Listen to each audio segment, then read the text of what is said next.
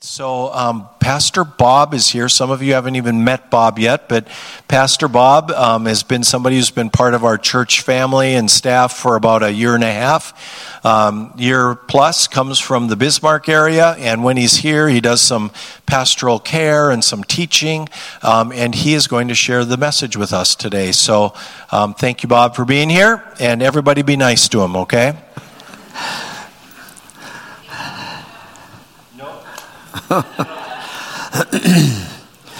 Good morning. God is good. What? Oh, and all the time. Sure. God is good. And we're reminded of that in all the songs that we've been singing this morning. Kind of tie into the theme and the focus of the message this morning. How do we grow in trust? Anybody have trust issues? A handful. Sure.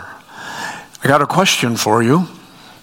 And you can think about this now, and maybe you can share a response to this.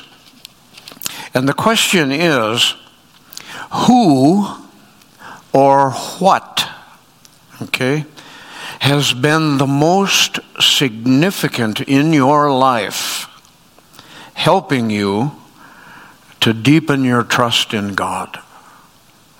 Okay? Could be a person, could be an experience, could be a place, something taking place that really served to help you deepen your trust in your Heavenly Father. Look forward to hearing. We had good responses at the early service. Person that's had the greatest effect on me is Father Richard Rohr, the Franciscan monk, who was a huge friend of AA. He's pulled the gospel and the 12 steps together in his book, Breathing Underwater. I can't recommend it strongly enough. Thank you. Hi, I'm Misty. So I've always kind of believed in God, and I always knew He was there. But to actually get that deeper trust in Jesus didn't happen until I came here, and that's honest. Yeah.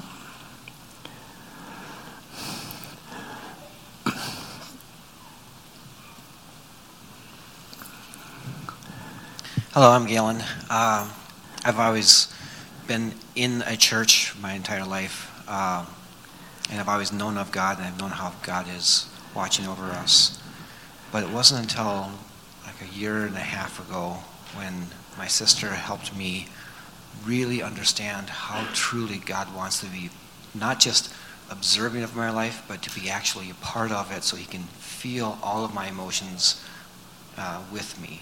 All my anger, all my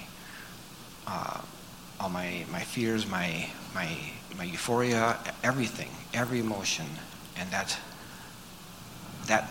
has got, it's hard to say how much that has affected my life, but when I've been able to invite Him into everything, then I can give Him everything, including my addictions, and I can trust Him with everything. Thank you, Gail. Yeah. Well, my whole life, my mama taught me about God and stuff, but I still, for many years, to just recently, I had a hard time, believing because, something I can't see in front of my face. But I had experienced a few things since then, and when I came here to this church, that's whenever I finally realized, woke up and realized, and I we had a question a while back, but I don't know why it took me this long to finally get it, And this church right here is what got me there. No. Hi, everybody. I'm Greg. I guess for me, it was coming back to church. I started coming back over here about 4 years ago, just before COVID, and Pastor Dale and a bunch of you people here that, we're doing some of the study, going through a Bible study and just, meeting a bunch of you people and, really help me regain the trust in Jesus and just listening and learning about the Bible and stuff. So it's been really great for me. Thank you. Hi, church family. I'm going to say that The Who is a cast of characters. I ended up doing 10 years in the federal penitentiary. That gave me the time to study. I entered a couple of programs. I went to many Bible studies, and it showed me the grace and mercy that was given to me. Thank you. Thank you. Yeah. Hi, church family. I'm Heather. For me, it's a Who. Don Geske explained to me at a very young age that Abba meant father, and that God was my father, and he was better than any earthly father that I could have. And then in my teenage years, Marianne Bartel helped me trust the process with God and trust in Jesus with my everyday life when things were so chaotic. And I am grateful to them to this day for helping me grow in my faith. Oh, thank you. Church family, my name is Damaris. I grew up in an AME church my first half of my life, and waking up every morning and the birth of my daughter and the prayers that he's answered that I prayed for. Thank you. Yeah. One more.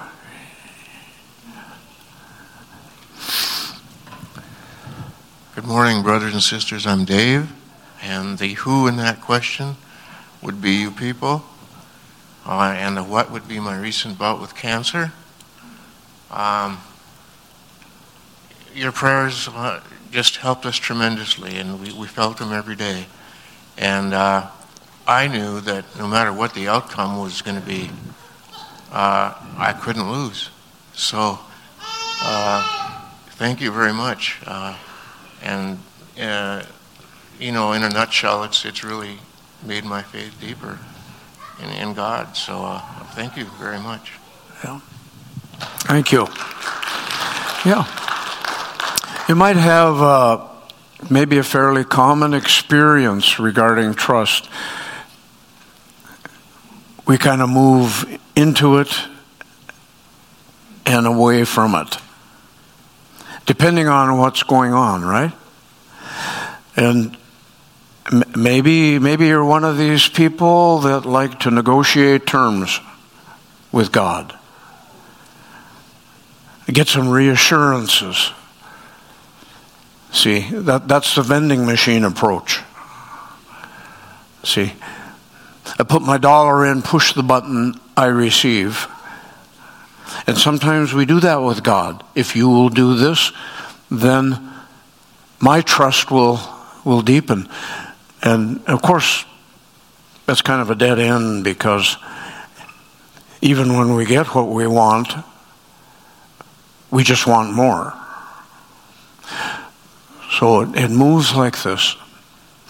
And the stories that we have going for us today in the Bible really encourage us, I think, to be considerate of what does it mean to trust in my Heavenly Father, to trust in His love for me.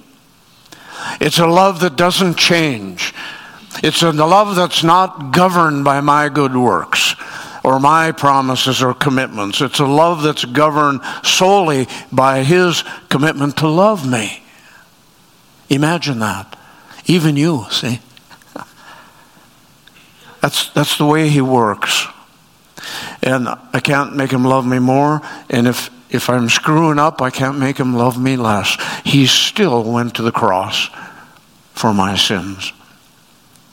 And He calls, come unto me. Come unto me. All you who are weary and heavy laden, come unto me. See? And in the coming, I hope you will trust in me as your Heavenly Father. So, I'm going to backtrack just a little bit, and this actually isn't a distraction. It hangs together. So we'll bring it through. I'm going back to Valentine's Day. Did you have a good Valentine's Day? You know, boy, I tell you, trust issues, things like that. I don't know, the day of love, oh, okay. But how many of you know the story of Valentine's Day? Do you? See? Very few hands. People don't know. And it's such a wonderful thing. And ties in so well with this thing of trust. Valentine was a doctor. And he became a priest. And he was well loved because of the way that he loved people. And at the time of his ministry, Claudius, the emperor, Claudius II, not a good man, didn't love God. But Claudius had made a law because he was in the business of recruiting for his military and was having an awful time finding young men willing to get into that because they were interested in other things. Finding a partner, getting married, having children, raising a family, living a good life in peace, you know. Who doesn't want that? And Claudius became very frustrated with this man named Valentine because young couples were coming to him saying, "Can you help us? It's illegal now under the emperor to be married, but we want to be. Can you help us?" And so Claudius, you know, he went around and found ways to get it done. Marrying people. And the word got back to Claudius, and he was not a happy camper. And he put him in prison. Now Valentine, he went. And he became friends with the jailer who had a daughter who was blind and brilliant. And she was in the process of being educated. She just wanted to learn, but she couldn't read. The jailer said, "Will you help?" And Valentine said, "Sure." It's hard to believe, you know, how you help a blind person being educated, but he read her textbooks. He read stuff to her that she needed to know. He helped her to assimilate this stuff. He was a tutor. And he gave his heart into it for the sake of the jailer, her dad, and Julia. And in the process of this time of ministry, he had the opportunity to pray for the family. And Julia was healed of her blindness. Blind from birth, she was healed so that she could see. You know, isn't that great? Well, Claudius heard about this too. I thought, you know, this guy Valentine, a pretty good deal. He came down to the jail and he wanted to negotiate with Valentine. So I'll tell you what, if you will renounce Jesus Christ, I'll give you your freedom.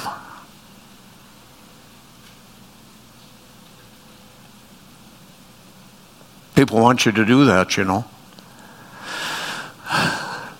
And Valentine said, "It's not on the table.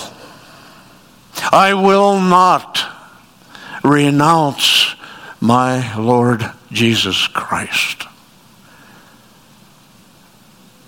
I will remain a servant under him rather than living on top in the freedom you want to give me. And for that, he paid with his life. Claudius made the decision to execute. Now,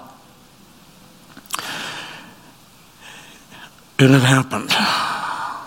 He was clubbed to death and beheaded because of his love for Christ. But here's the thing. Before he died, on that February 14th, in the year 270,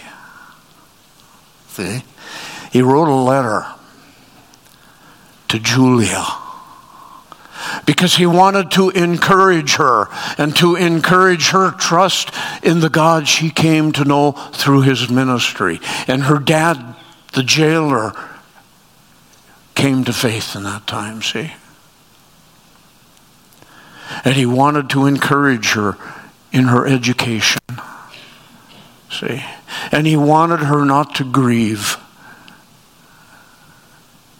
for him, see? That letter she got on the eve of his execution, February 14th. See? And the letter was signed, "From your Valentine." Valentine became the saint of love. And the Catholic Church, through the processes, sainthood and so forth, declared him to be.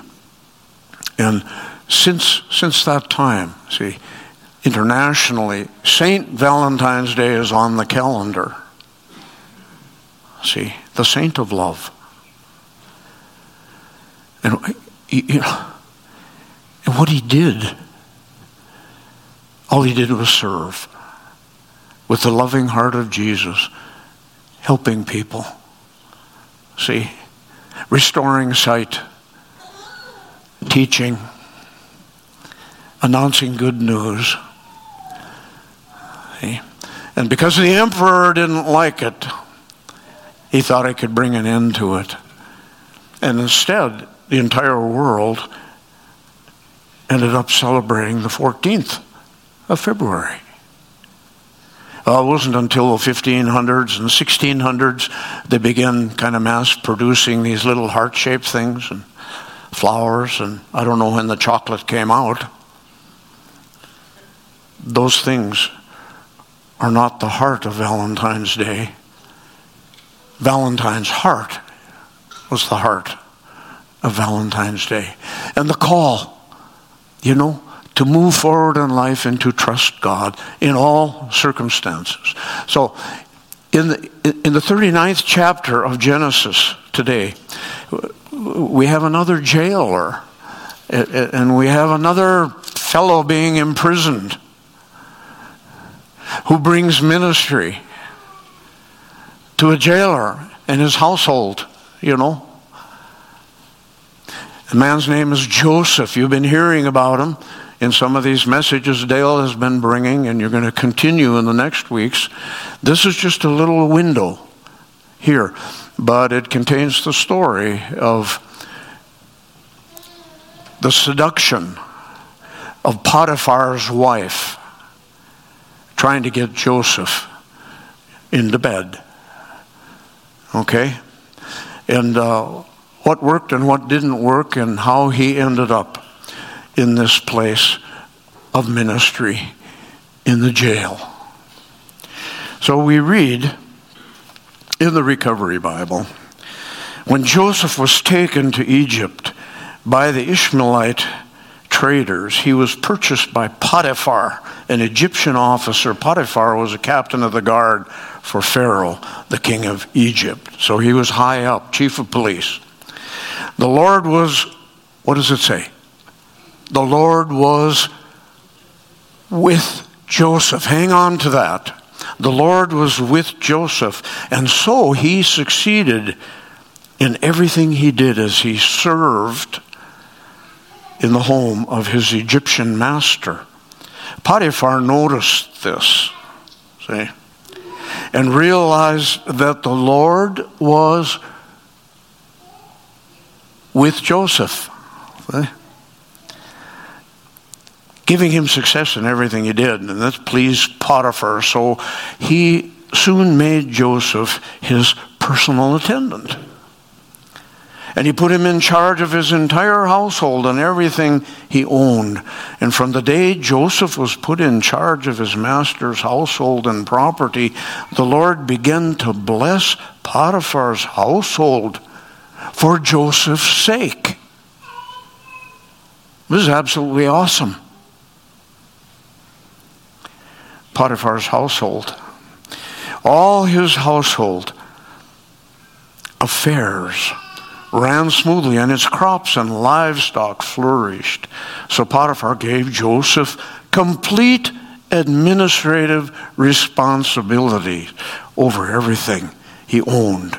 And with Joseph there, he didn't worry about a thing. Investing his trust in this lowly Hebrew slave, except for the kind of food he ate. Everybody has that problem. Joseph was very handsome and well-built young man. Potiphar's wife, she began to notice, to look at him lustfully. Come and sleep with me. She demanded, see, she was Potiphar's wife. Joseph was also her servant. See? Well, Joseph refused.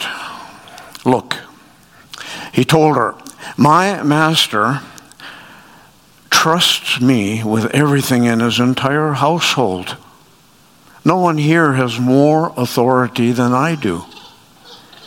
He's held back nothing from me except you, because you are his wife. How could I do such a thing? Such a wicked thing. It would be a great sin against God. No? So she kept putting him pressure on Joseph day after day, and he refused to sleep with her, and he kept her out of her way as much as possible. One day, however, no one else was around. When he went in to do his work, she came and grabbed him by his cloak, demanding, come on, sleep with me. Joseph tore himself away and left his cloak in her hand as he ran from the house. See? When she saw that she was holding his cloak and he had fled, she called out to her servants, and soon all the men came running. Look, she said, my husband has brought this Hebrew slave here to make fools of us. He came into my room to rape me, but I screamed. And when he heard me scream, he ran outside and he got away, but he left his cloak behind with me. She kept the cloak until her husband came home. And then she told him her story. And that Hebrew slave you brought into our house tried to come in and fool around with me. But when I screamed, he ran outside, leaving his cloak with me. And Potiphar was furious when he heard this wife's story about how Joseph had treated her. So he took Joseph, threw him into prison, where the king's prisoners were held. And thus he remained. But the Lord was with Joseph. See? And in the prison showed him his faithful love. And the Lord made Joseph a favorite with the prison warden. How about that? And before long, the warden put Joseph in charge of all the other prisoners and over everything that happened in the prison. And the warden had no more worries because Joseph took care of everything. And the Lord was with Joseph and caused everything he did to succeed. Yeah, the word of the Lord. It's an amazing story. And God was with Joseph, who was not a perfect man.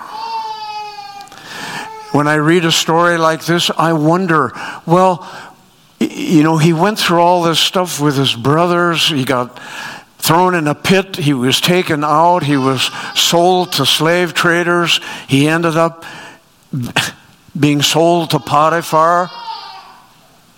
Well, did Joseph ever wonder about how to trust God? See, his God was the God of Abraham and Isaac and Jacob, his father. He knew the stories.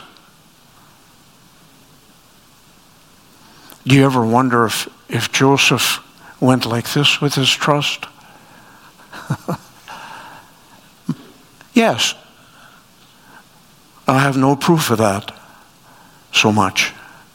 Because the story today isn't telling us he vacillated in trust. The story simply tells us that he was loyal to God. He was loyal to Potiphar, the one he was called to serve. And he was faithful to both of those guys. And he refused sin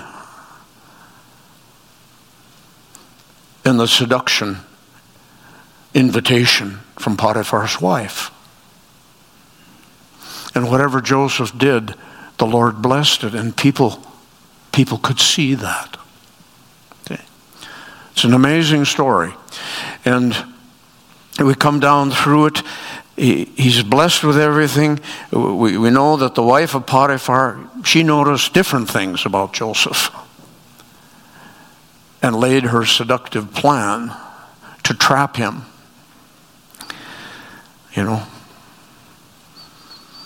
He ends up in prison, and lo and behold, this unity with the prison warden ends up Joseph is in charge of everything.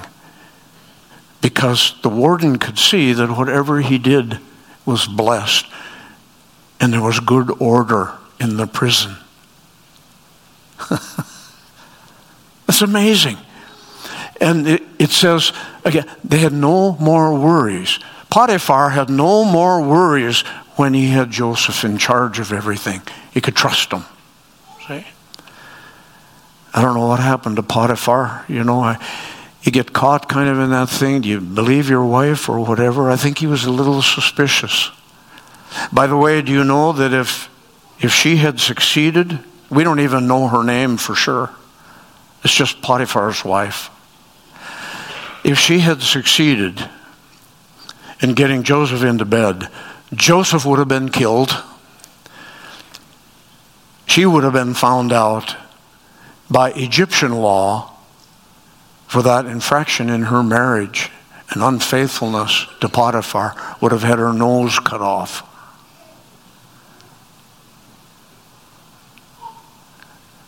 She must have known that. Well, it didn't work out that way. She saved her nose. Joseph ended up in prison. Potiphar was pretty angry, but I wonder if he wasn't a little bit suspicious that his wife wasn't telling the whole story. See? So it's how God works. He needed to get Joseph into that prison. He needed to get Joseph into the good graces of the warden in the prison, so that the way could be paved for Joseph to get out of that prison, back into Potiphar's household, and later on become the prime minister of all of Egypt. You're going to come into those stories in the coming weeks, see. So we won't go there today. Joseph was loyal, faithful, and God blessed that trust in everything he did. So we had asked that question. How do you think he handled it in those dark days in the prison when he wasn't even guilty? How do you think he handled it? My guess is minimally. He certainly must have wondered about trusting his Lord. See? But he hung in there, didn't he? And Jesus just says, when you get in those places where you're wondering whether you can trust or not, when you get into those places, can you come unto me? All you who are weary, broken, heavy laden, come unto me. Let me give you the rest. And when you come, can you trust me? See, as your loving Heavenly Father, to get you to the next places I have for you to be. There was an 8-year-old boy. The family was running out of the house because of a fire.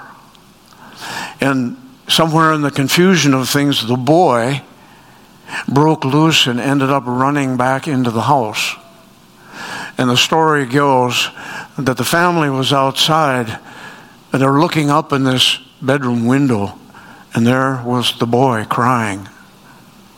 And Dad was standing down. Son, jump, I will catch you. But Daddy, I can't see you. I can't see you, Daddy. That's okay. Son, I can see you. Jump. See, and he caught his son. Sometimes we get in that position. We can't see. But your Almighty Heavenly Father, He can see. He can see you in your place of need. And He's saying, jump. You can trust me. And sometimes that's what you do in recovery, isn't it? You make that decision to let go and let God. And you stop trying to negotiate that trust. Oh God, if you will do this, then I will trust. If you will show me this, here, then I'll know. It never worked. Even in the time of Christ, it never worked. People always wanted to see signs. When he did signs, they killed him anyway. How many of you are familiar with the delightful book, The Ragamuffin Gospel? Handful. See, this is absolutely delightful. And it's kind of irreverently written by a priest. Brennan Manning was his name. He was in recovery from his alcohol addiction. And he writes this for us. He writes it for the broken people who are wrestling with trust and faith issues and wondering about their value. He writes it in order that we might be encouraged out of all our troubles to be able to turn and see the face of our loving Heavenly Father, whose love is not affected by our misbehavior. It's a love that's constantly open, constantly beckoning. Come, come unto me. And through Jesus Christ, our Lord and Savior, at the cross, He died to cover everything. That if we would come and trust in that kind of deliverance from sin and sickness and death and destruction and all that stuff, if we would come to Him, see, there'd be blessing. There'd be blessing. And when you grow in that trust, and you go out and start kind of living under that trust, well, amazing things start to happen. People notice. See, people notice, they can see God is with you in some way. You might have had it said to you just out of the blue. Someone come up to you and say, I see something in you. St. Paul says we're called to give an account. Give an account for the faith we have and the trust that we have in Jesus. See? And Brennan, he's talking about this whole thing about negotiating, getting reassurances from God. I'll trust you if you do this. I'll put my dollar in the vending machine, push the button. If that's what comes out, I'll know. He talks about this as the autonomous approach in our relationship to God. We think we stand in some kind of special place where He has to give me what I ask for in order that I trust Him. And Brennan says, it'll never work. Even if you get what you want, it won't be enough. You'll just take another step and push another button. That's how it works. We're never satisfied. When we try to negotiate with God the terms of faith. And so, he makes this interesting observation about what disciples do, negotiating terms of faith. Jesus calls us to hand over our autonomous self. Yeah? My arrogance, my pride, see? My power. Step one. It'd never work in any way. See? Hand it over. And he's saying this, to hand over our autonomous self in an unshaken confidence. And when the craving for reassurances is stifled, trust happens. It happens. And that's a transformational thing in recovery circles. And people come to that place where God is finally able and free, see. I don't make Him free to do that, but in my heart, I open that door for Him to come in, see. And there's nothing that I've done that's going to keep Him standing at the door.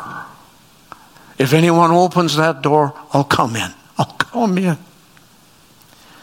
And I'll be with them, see. You can jump from the burning windows of the chaos and sin and all that kind of stuff that's been a burden, see. It's been a block to my trust because I'm afraid I haven't lived a good enough life for God to love me. A man for 25 years stayed away from the Lord's table in a church I was serving I noticed when I came, I was new there, that he was in church every Sunday, but he never came for Holy Communion. I went out to his ranch one morning to have coffee with him. And as we sat at the table, I asked him about this. You know what he said? I'm not good enough. How many of you have felt that way? Huh? I'm not good enough to receive the bread and the wine or the juice. See? And I said, oh, I am so happy to know I'm not alone. See? And he looked at me like, what's the matter with you? I said, you see, the ground at the foot of the cross is very level. The most important reason for you to come to receive what God offers you is because you're not worthy. And he makes it so. Take and eat. Take and drink. My body, my blood, given and shed for you. Doesn't get better than that. And when we grow in that kind of trust and walk in that kind of trust, God will even use you and you and you in blessing other people. That's the word of the Lord for today. And Lord, will you add your blessing to the hearing of it in each heart today? And where there is that need to be growing in trust, let your Holy Spirit be released to work it for the glory of Christ. All God's people said, amen.